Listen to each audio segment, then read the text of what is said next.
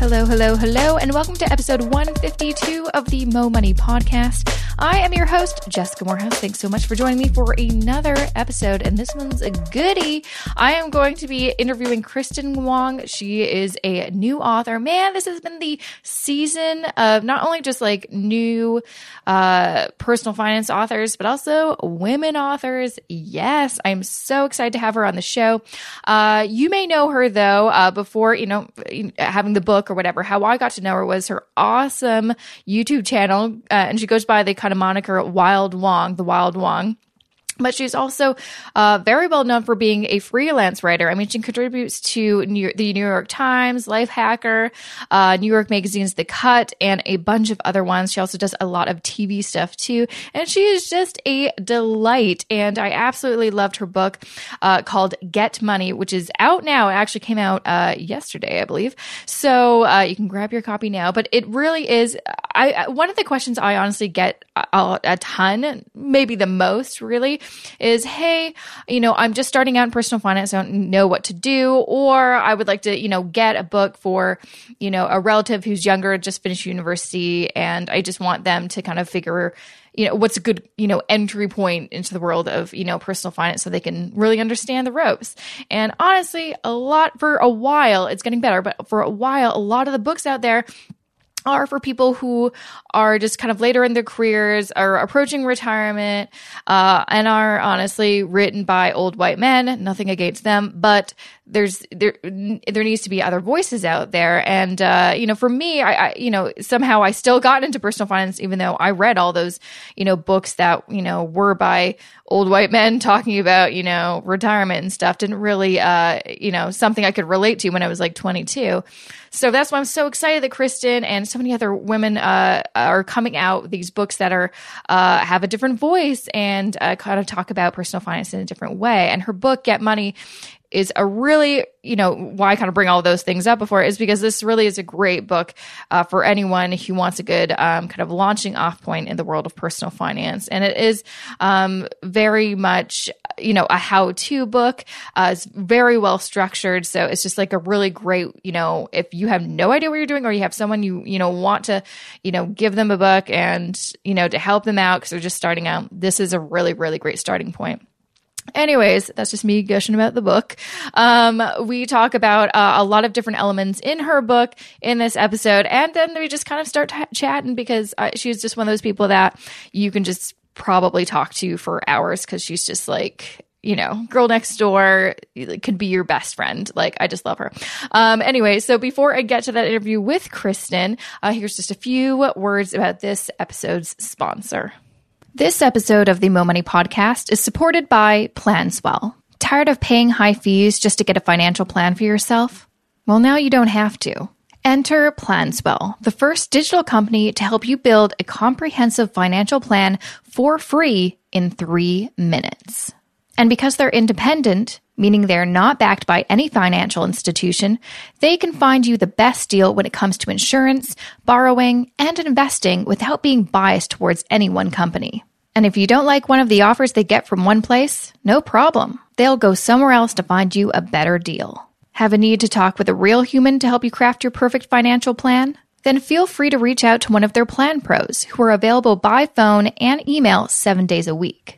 These folks have a deep knowledge of best practices when it comes to all matters finance, and they're incentivized to do what's in your best interest always. Planswell is currently offering Mo Money Podcast listeners not only a free financial plan, but also up to $20,000 worth of investments managed for free for the first year.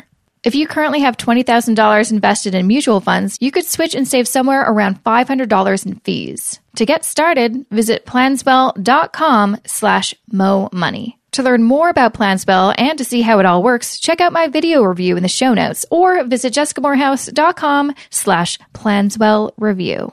Thanks, Kristin, for joining me on the Mo Money Podcast. I'm excited to chat with you, finally connect after me, just like obsessing over your YouTube channel and everything you write. Well, thanks for having me. Thanks for inviting me. I'm excited to be on your podcast. You're so welcome. And I'm so excited that you have a book coming out called Get Money, which I love that name. Where'd that name come from? Well, I'm a big fan of Biggie. No, does the song Get Money?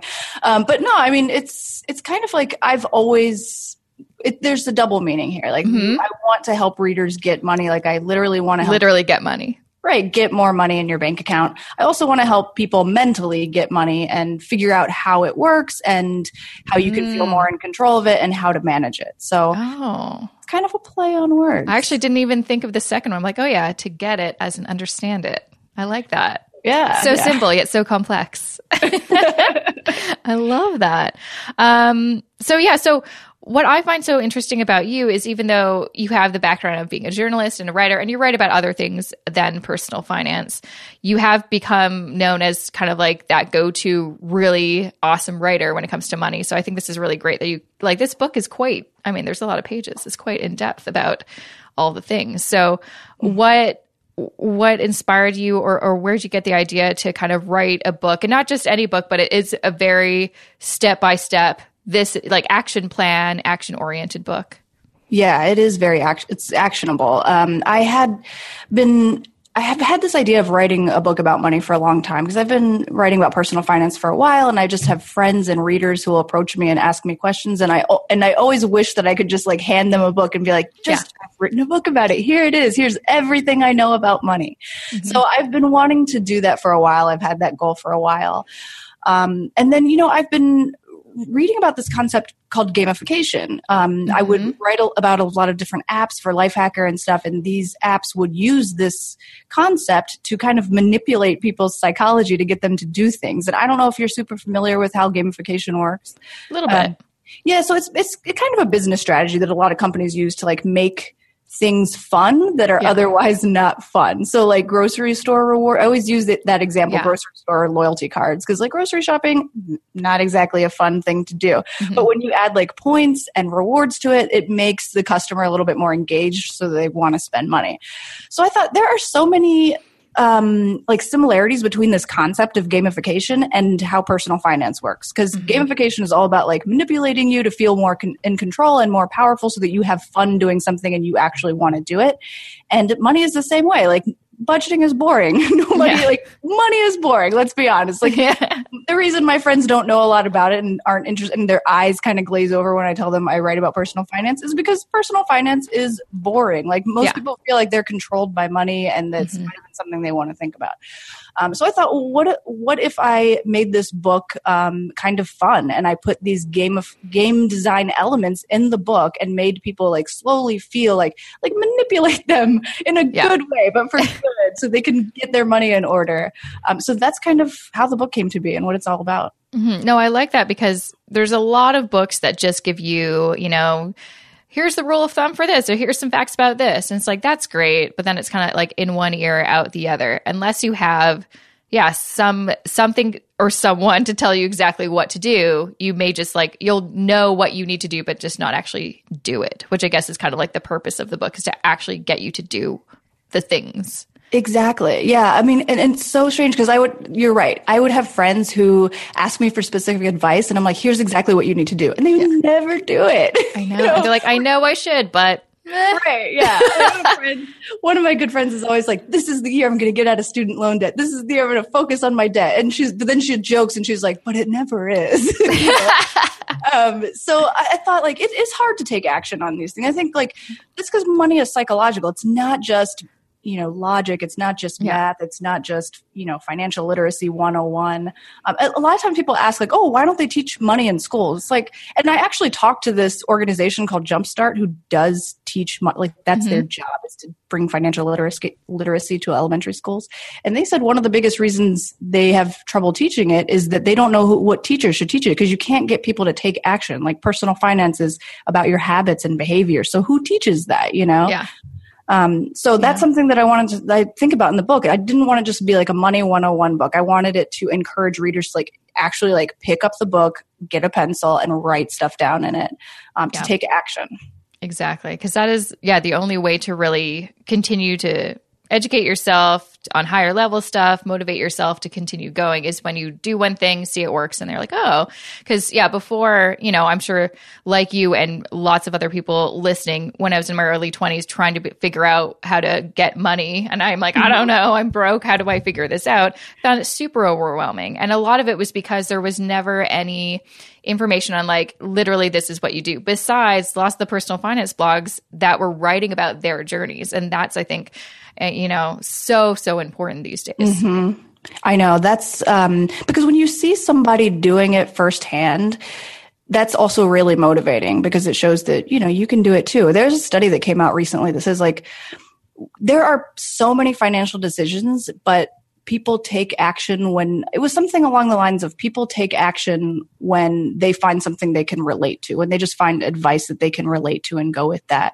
Mm-hmm. Which is why I think like personal finance bloggers have such an important role in financial literacy, because most people get their finances in order because they find somebody that inspires them and they find somebody they can relate to and has done it. Mm-hmm. It's super motivating. Exactly. And sometimes those people have to be, like just from my experience, because me and my husband talk a lot to my family, and, kind of like, how we talked about before, we all kind of know some things that we need to change in our lives, but if we just talk to each other, we'll never do it. But if it's like a third party, like some blogger online that tells us, and we're like, oh my God, I got this really great idea. And it's like, I told you that a year ago, yes. But some random person on the internet told you to do it. And you're like, I'm going to change my life now. Like, okay, whatever gets you to do it. That's so funny because my friend, she watches my YouTube channel and she'll like take my advice and do stuff on there. And then she'll tell her fiance like, oh, well, Kristin thinks that I should be putting this much toward my student loans. He's like, I've been telling you that for years. Why are you just listening to Kristin's YouTube channel? Yep. Hey, I know. She's watching. I know. Well, like same for my husband. You'd think he would. He's more interested in it now, but at the beginning, he's just like, I don't care. And it's like until he, started reading kind of blogs or really getting into like Tony Robbins. He loves him. Mm-hmm. I love him too. Mm-hmm. And then he's just like, hey, have you heard about this? I'm like, yes, I've been telling you about this for years. Yeah. Had to hear it from Tony Robbins, did ya?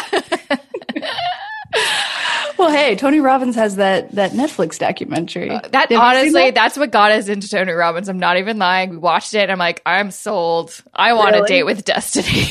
Yeah. I'm like naturally a cynical person. And so I was just. Me too. I'm like, what is this, a culty kind of thing? But you're like, I don't know. I kind of bought into it somehow. I'm not that persuasive. Oh, I get it. Like going back to what you're saying, like my dad is super into Tony Robbins and always had been growing up. I'm like, this is so ridiculous. Cheesy. And then I watched the documentary. I'm like, I want a date with destiny. I get it. I'm on board. Sign me up. Oh my gosh. Okay. So I want to kind of talk about how, which I really like, kind of going, off the topic of you wanted this to be a very action-oriented book. I like how you kind of broke it into stages instead of chapters. I kind of wanted to go into why did you break these into these stages that you've got outlined in the book, and why? Yeah, why and why. Maybe I asked you why twice. But why and why? Oh my gosh. So just for people listening, the stages are power up. That's stage 1. Number 2 is optimize. Number 3 is grow. Yes. And it's kind of going along with the gamification theme. Like it's just fun to call them stages. But more importantly than that, I think it's, a lot of times when people start, they're like, oh, I'm an adult. I should probably get my finances in order. The first thing they do is like usually budgeting, right? Like, oh, okay, I need to budget. Or sometimes they'll just start investing, because it's fun. Yeah. And those things are hard to do if you don't feel like you have any sense of control over your money, which is why I think a lot of people like end up destroying their budgets later. Like they build a budget and it doesn't work because it feels restrictive. It feels like I just want to spend my money and my budget's saying I can't. So I kind of wanted to set the reader up to feel powerful. And that's what stage 1 is all about. And budgeting is in stage 1 of the book, but it's toward the end. So I want to kind of make the reader feel as powerful as possible so that when they do create a budget and they do get to those more difficult financial tasks, they have developed the habits and behavior to tackle those tasks. There's research that actually shows that just feeling in control of your finances makes you make better financial decisions. You don't actually even have to be in control of your finances, just that feeling of power. leads to better financial decisions. So when I was writing the book, I thought about like, how can I make people feel like they're have any sense of control over their finance. So the first stage is like quick wins, like being frugal, haggling your bills, stuff like that. Small steps that you can take to feel gradually more in control so that you have the power that you need to get to that next stage.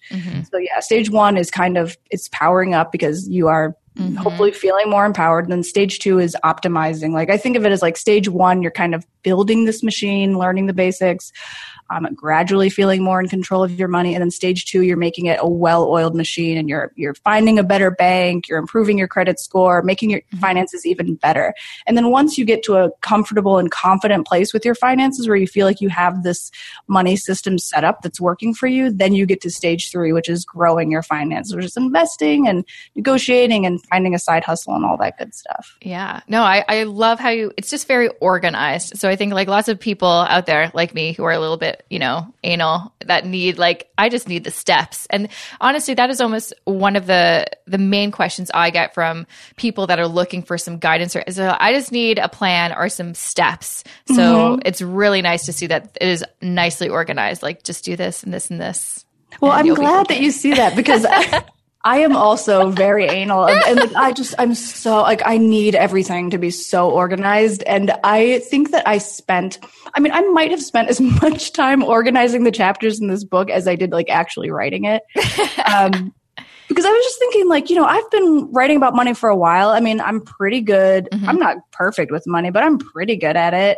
And so I think once you get to a point where you're pretty good with money, it's hard for you to think about what it's like to literally know nothing about money, So I had to kind of go back and I talked to friends who struggle with money and to try to understand what is it like from the perspective of somebody who's starting from scratch, just starting from the beginning, Yeah. And yeah, I totally agree. And yeah, it's one of those weird things where when you're at the beginning and you're kind of a clean slate, you have no idea what you're doing.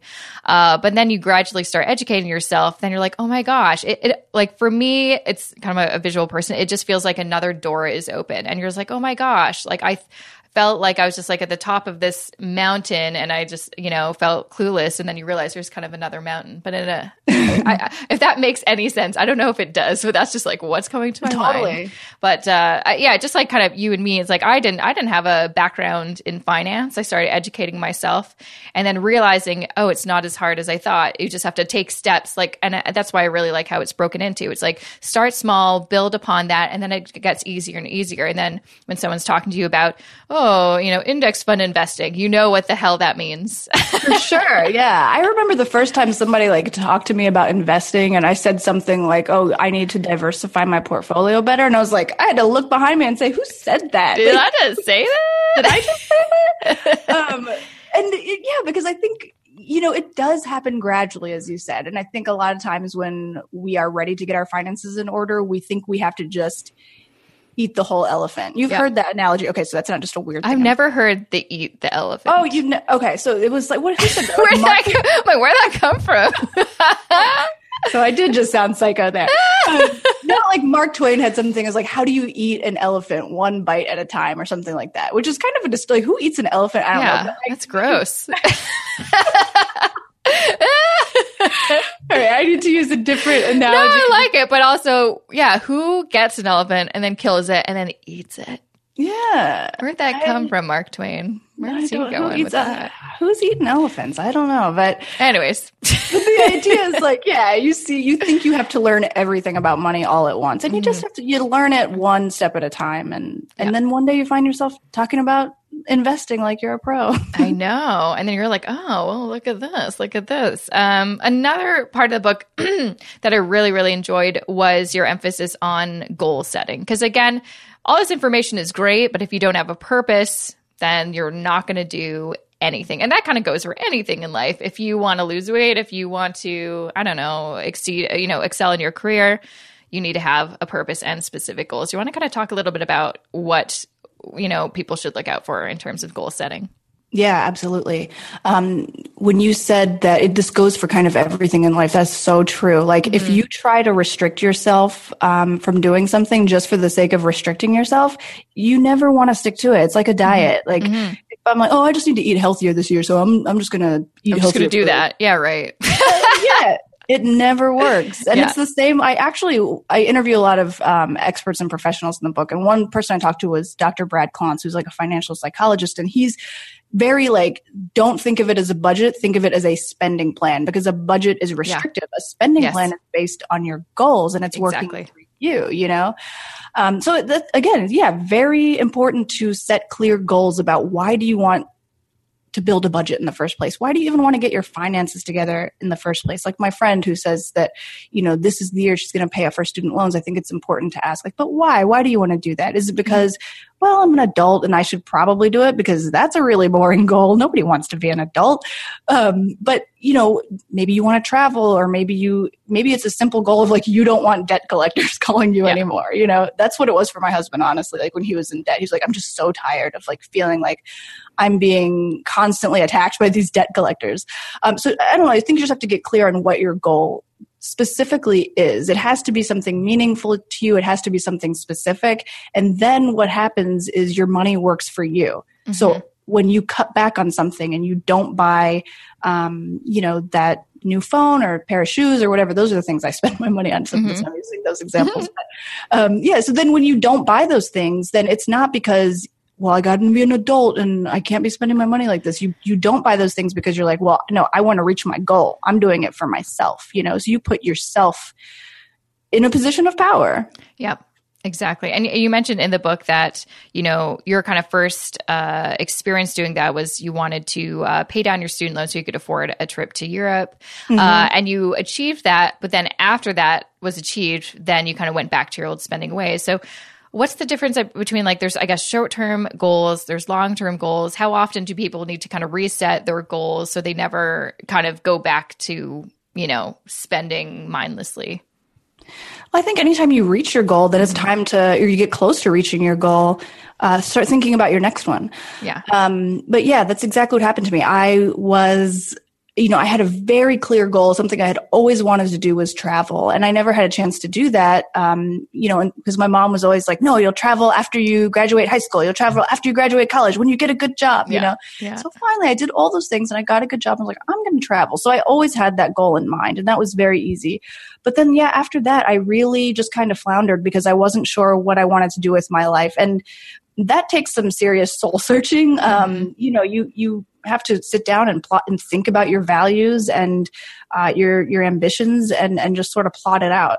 So I think anytime, you know, once you see the light at the end of the tunnel, then maybe it's time to start thinking about the next goal. Otherwise you can spend months, years just kind of spending mindlessly. And then the problem is you've been spending mindlessly for a year and you realize, oh, I want to buy a house now. And you're like, well, I could have been saving for that entire year, but I didn't know that was my goal then. So totally. Yeah. What are your kind of thoughts, I guess, on when you have, because it's one thing to set goals as an individual. If you were to have a partner or a spouse, how do you kind of, I guess, balance that out with your personal goal, like your goals as an individual and then your goals as a couple?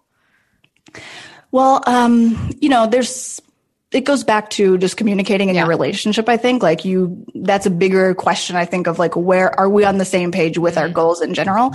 But I think one way to do that is to, you know, my husband and I, and actually it was somebody gave us this advice, was you have separate accounts for your own goals and for yourself, and then you have a joint account for your joint expenses and your joint goals. So I have my Kristin spending account. He has his Brian spending account.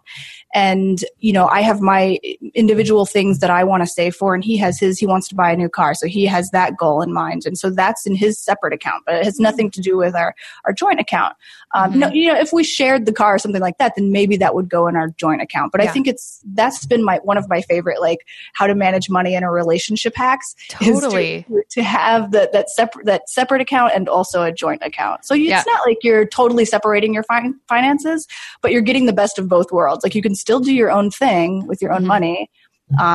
but you're still a couple tackling money issues together too. Totally. No, that's exactly what me and my husband do too. And it's interesting because for me, it just made logical sense. It was easier. Like when we did, marry and kind of get our first joint account, we're like, do we just put all of our money together? Like it just seemed way more complicated to kind of pool our money because it's like, well, we make different amounts, we get our money in different ways, and we have our individual goals. So that's kind of what we were like, okay, well, let's have our own stuff and then we'll have our joint stuff. But still we kind of have our joint aspirations of retiring or retiring early. And even though we're saving and investing individually, we kind of motivate each other by having that joint goal. Or like a trip or something, sometimes we'll use our joint account for that, or we'll save individually. So we could, you go half and I go half or whatever. For me, it works. Yeah. No, that works well because I think it's also easy to get resentful if one person is making significantly more than the other, or even just a little bit more than the other, chances are you and your spouse do not 50-50 make the exact same amount. So when you have, a joint account, well, you've agreed to put a certain amount in that account. So there are no surprises. So if everything's combined and you don't have your separate accounts, then it's like you might end up paying more for your spouse than you wanted to. But if you have that joint account, you have that established amount going in every month and you've already agreed to that. So there are no surprises and there's less chance of resentment, I think. Yeah, absolutely. I agree. I was just like, when I wrote a blog post about it and did a video, even an interview with my husband next to me so we could explain it. And a lot of people disagree. They say, when you're married, that's when you should pool everything together. And I'm like, what does marriage have to do with money? People have such strong opinions about really they have strong opinions about marriage and how you should handle your individual marriage and how you should handle your individual finances. And it's just like relationships and money, those are two things that are so personal. I know. That how can you possibly say this is what works for everybody, Exactly. Yeah. And personal finance is personal. Everyone says it, but it's very true. And I think that's, for me, that was my biggest stumbling block as I was learning. And that's kind of the message I always try to share with people, that even though there's some great information out there, great books, lots of guides out there, don't feel like you got it wrong or you're a failure if you tried something and it just didn't fit. Because that just means it just didn't fit. There's probably another solution to whatever you want to achieve. Oh, yeah. I mean, you know how many times I've totally had to change my budget? Even now, I'll make a budget and it's just not at all happening, and I have to go and just recalibrate. And I think that's hard for people sometimes because they think that they have to be perfect, and they think that if they've failed, that it just means they're bad at money. And it's no, we're all bad at money. We're just figuring it out. We're all just figuring it out. I know. Everyone, no one is perfect at money. Even the people that, like myself, that calls myself a personal finance expert. I'm like, I am not perfect. I hear you.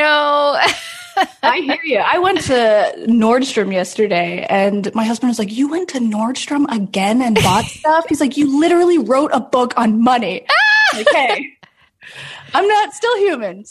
Exactly. And so, also another popular topic that's been popping up is, it's not bad to spend money, but you want to be mindful of how you spend it. So there's nothing necessarily wrong if you saved up some money to buy something at Nordstrom that makes you feel good and you can afford it.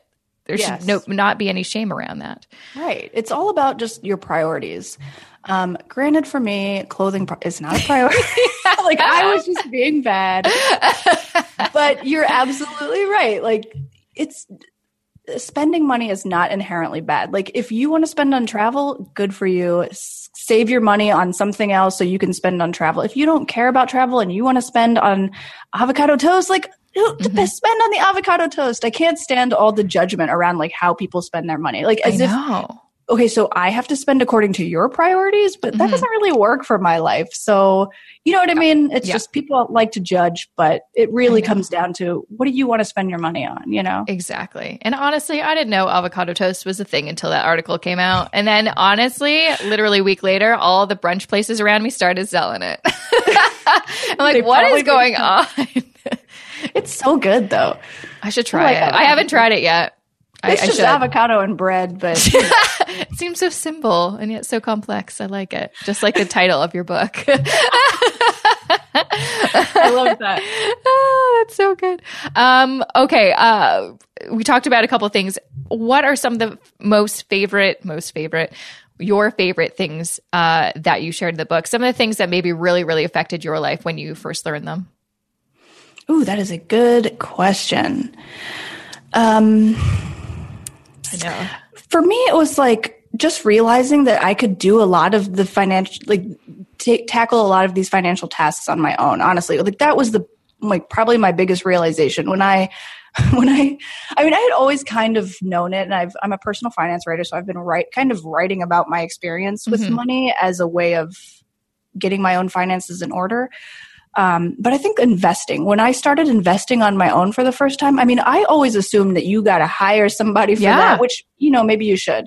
But I think a lot of these financial challenges, these financial topics are a lot easier than we think they are. They're not simple. They're complex. And investing certainly is intimidating. When I was writing the chapter, I was like, man, this is really a tough topic to wrap your head around if you're doing it for the first time. But then I remember learning about it for the first time on my own and just learning what an index fund was, and then opening up an individual retirement account on my own and thinking like, oh my God, I'm actually like investing like an adult. Yeah. So that was a big realization for me, kind of changed my, like that when I got into a different stage with my own money. Yeah. Like that's when I got into the grow stage, when I learned how to invest. Because I had always been like, okay, I'm pretty good with money. I got my finances optimized. But when I learned how to grow my money, it was like a whole other level, Yeah. I felt like I had some control over my wealth, like my building wealth for the first time in my life. Building wealth was never in my vocabulary ever, and then suddenly it changed. Like it took me to another level with my money. Yeah, 100%. I totally agree. And it's, like you said, sometimes it does make sense to hire somebody, but I think the realization that you don't actually need to, if you don't want to, you can learn how to do it on your own if that's something that you want to take the time and energy and effort to do. And it's exciting. I mean, I've always kind of done the passive index investing for the past year and a half or so. Before that, I did actively manage mutual funds and had hired a guy, and I did not like it. I didn't know what I was doing, though, so I thought I was being smart. But then you're like, wait, I have no idea what he's talking about, so I need to fix that. But recently, I just wanted to explore what's it like buying stocks, straight up stocks, which used to terrify the crap out of me because it's yes, I know they're very risky and blah blah blah. But I just I just want to know what it is like to actually go through the process of opening up a discount brokerage account and putting money and buying stocks. And then I did it. You're like, oh, that's not hard. That's not it just seems so hard before you actually even do it. You're like, I don't even know what that looks like. How do you even open an account? I did the same thing with because I wanted to see what it was like to active trade. Like, how do you go into the stock market? Yeah, how does that happen? Do I need to? Because I feel like also I've watched a lot of movies, and so sometimes I still think people are on the floor with the papers and yelling with telephones, 1988, and you're like, wait a minute, no one does that anymore. But that is the visual you get for sure. It is. I know. Yeah, that's something, it's so empowering, isn't it? Yeah. Once you figure it out, especially as a woman, I think. Yeah. Because you don't usually associate women with investing because we've been told that that's just not our role our whole life. So to figure something like that out that my husband doesn't even, I don't want to say my husband does, a man doesn't even know it. But, to figure something out that you're not stereotypically supposed to know. Oh my God. It's so empowering and it's such a rush. Yeah. And it really motivates you to, it's very motivating to build your wealth and figure out how, financial security and maybe eventually financial independence. Yeah. So it's just super empowering. Yeah. And especially you can now help other women do the same and they feel great. And I think that's the most exciting thing about being able to share this information and write about it, is that you can help other, obviously everybody, but I really like helping women because I think there's so many barriers or just a lot of anxiety, worry and stuff, stress that women have specifically because traditionally we weren't, and historically we didn't have money to invest with, or we weren't told, we're like, oh no, you can't do that. It's still when I was, younger, I'm like, well, I know about budgeting and investing for my mom, but I had no idea what investing is. I think that's more kind of a man's world. And that is a terrible thing to think, you know? Yeah. I think Fidelity had some like poll that they did a few years ago that it was depressing. They found like a lot of like widows had no idea how to manage their money after their husbands left. That's a really terrible situation to be in. But I mean, it's the reality for, I think, a lot of other generations of just like, oh, my husband deals with the finances. And I mean, like maybe the woman or the wife is good at like saving or budgeting. But then like when it comes to the complicated stuff, like actually growing and actually building your wealth and growing your money, then she's kind of hands off. So I think it's super empowering to figure that out. My best friend is trying to figure out how to invest her money. And I'm like, I just want to go over to your house on a Saturday and help you do all of this. Because she's like, it's so overwhelming. She's like, why are you so excited to come over on Saturday? She's like, it'll make you feel so good. I know. Oh my gosh. Yeah. No, I'm excited. I'm excited for your book to come out. I'm excited to share it with all of my lady friends. I have a book club. I'm definitely going to pitch it for, we always do like fiction, but I think I'm just going to try to get one of these books in there. Well, thank you. You're welcome. But yeah, it was a pleasure chatting with you. Before I let you go, where can more people find out more about you and how to get a copy of your book? They can find out more about me at my blog. It's called thewildwong.com, which is my last name. I love that name. It's so cute. The Wild Wong. Thank you. And my book website is thegetmoneybook.com, or you can find it on Amazon. Fabulous. Awesome. Well, thanks so much. And it was a pleasure chatting with you. You too. Thank you so much. And that was episode 152 with Kristin Wong. Make sure to check out her YouTube channel. She's called The Wild Wong. She's got a number of amazing videos, and she's just awesome. But also grab a copy of her book. To learn more about her book and to, grab a copy and blah, blah, blah, you can go to thegetmoneybook.com, because if you just Google Get Money, obviously rap videos will appear, which I did. I'm like, oh yeah, that makes sense. Anyway, so go to thegetmoneybook.com, or just go to any, Amazon or any kind of book, place where they sell books, and you can grab your copy. And of course, since she's a new author, be nice once you're done with the book and give her a review on Amazon or Goodreads, because that helps authors getting those reviews.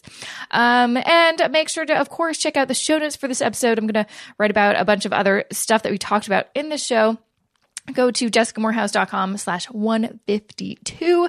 Now, before I go, I actually have some very exciting announcements, but which include the winners of my recent contest.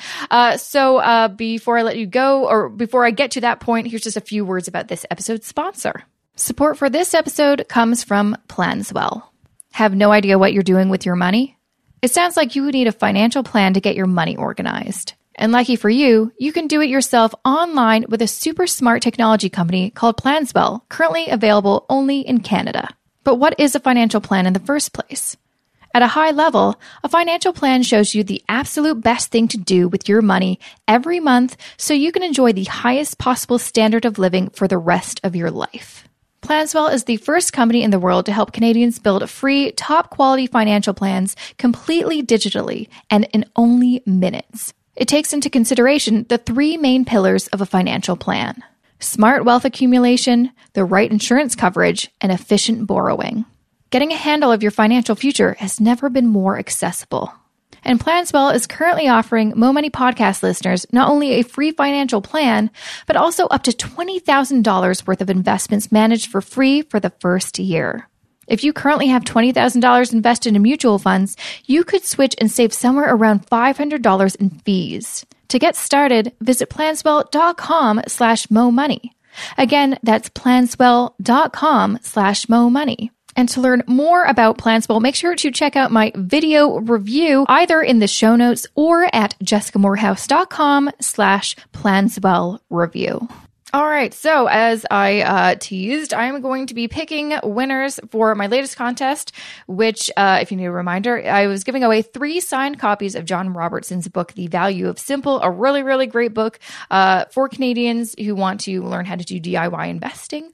One of my top recommendations, and he just came out with the second edition of his book, so it's updated because a lot of changes have been happening in the past couple of years with the robo-advisors and all that kind of stuff. So I, right now, live live for me, not for you, but whatever.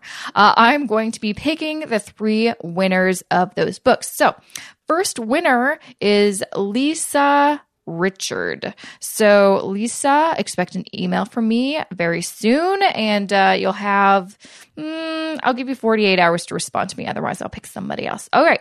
So that is winner number 1. Let's see. Who should we do next? Next, I've got Bruno. And I only asked stupidly for people's first names, not last names. So I can only kind of tell their last names from their email. But his email does not have anything to do with his name. So Bruno, I'm going to email you. And so even though there's probably maybe a lot of other Brunos listening to this episode, I'm sorry if I get all of your hopes up, but this one particular Bruno is going to be winning a book. So yeah, welcome, or congrats, Bruno. All right. And the third winner of my contest, I've got Mariel or Muriel. I never know how to pronounce. There's no U in there, but it's Mariel or Muriel Jones. You are the third and last winner of my contest. So congrats, you guys. I will be emailing you soon with some more details about how to claim your prize and all that kind of stuff. But thank you so much for everyone for submitting your info to enter the contest. Basically, it was very simple. I make them very simple. I used to do this actually at my old job back in the day at the newspaper, doing the contests and calling winners and all that kind of stuff. So I know people don't like a lot of questions and some kind of survey just to enter a question. They just won't do it. So I just asked for what's your name? What's your email? And then I asked, hey, if I were to develop an online course about passive investing, what would you like to learn? And so it's really cool that now I have your feedback for what do you want to learn? How can I make the best course possible if I do pursue that in the future, which I hope to. So big thank you to everyone who did that. Okay, last thing. So if you missed it on Tuesday, I was joined by Lisa Zamparo. So she, you may have already heard the episode with her because I did a live recording with her for my last Millennial Mini Meetup, but she is a chartered professional accountant, financial strategist. Her main thing really is helping, self-employed people, small business owners, side hustlers, whoever with their accounting and their taxes. And, and giving them business advice and stuff like that. And so we teamed up because it is tax season. So I wanted to do, a webinar about, let's talk about taxes specifically for if you're self-employed, you're a freelancer, you're a side hustler, or you have a small business. Because at the end of the day, it's way more complicated than if you're just, just doing your personal taxes. And I know that because I just did my own taxes as a self-employed person. I'm like, oh, okay, this is way more complicated. So that was Tuesday. It's not Tuesday anymore, so you missed it. But I'm going to be nice. And if you want to watch the replay, you can do so at jessicamorehouse.com/tax webinar. You can sign up and watch the replay and learn what you need to know about self-employed taxes. Also, I'll preface, and this is probably just me being like a dummy, but it is about Canadian taxes. I'm Canadian. Lisa's Canadian. We are Canadians, and we do Canadian taxes. I have no idea what's going on in terms of taxes in any other country, especially the U.S. When I talk to some of my U.S.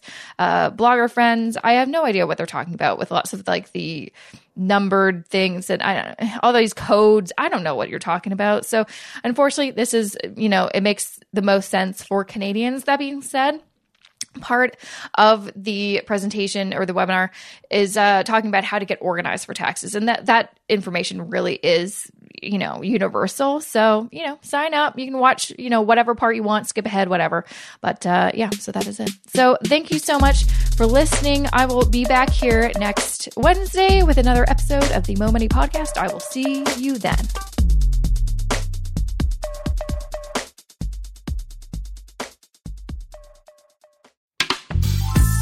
This podcast is distributed by the Women in Media Podcast Network. Find out more at womeninmedia.network.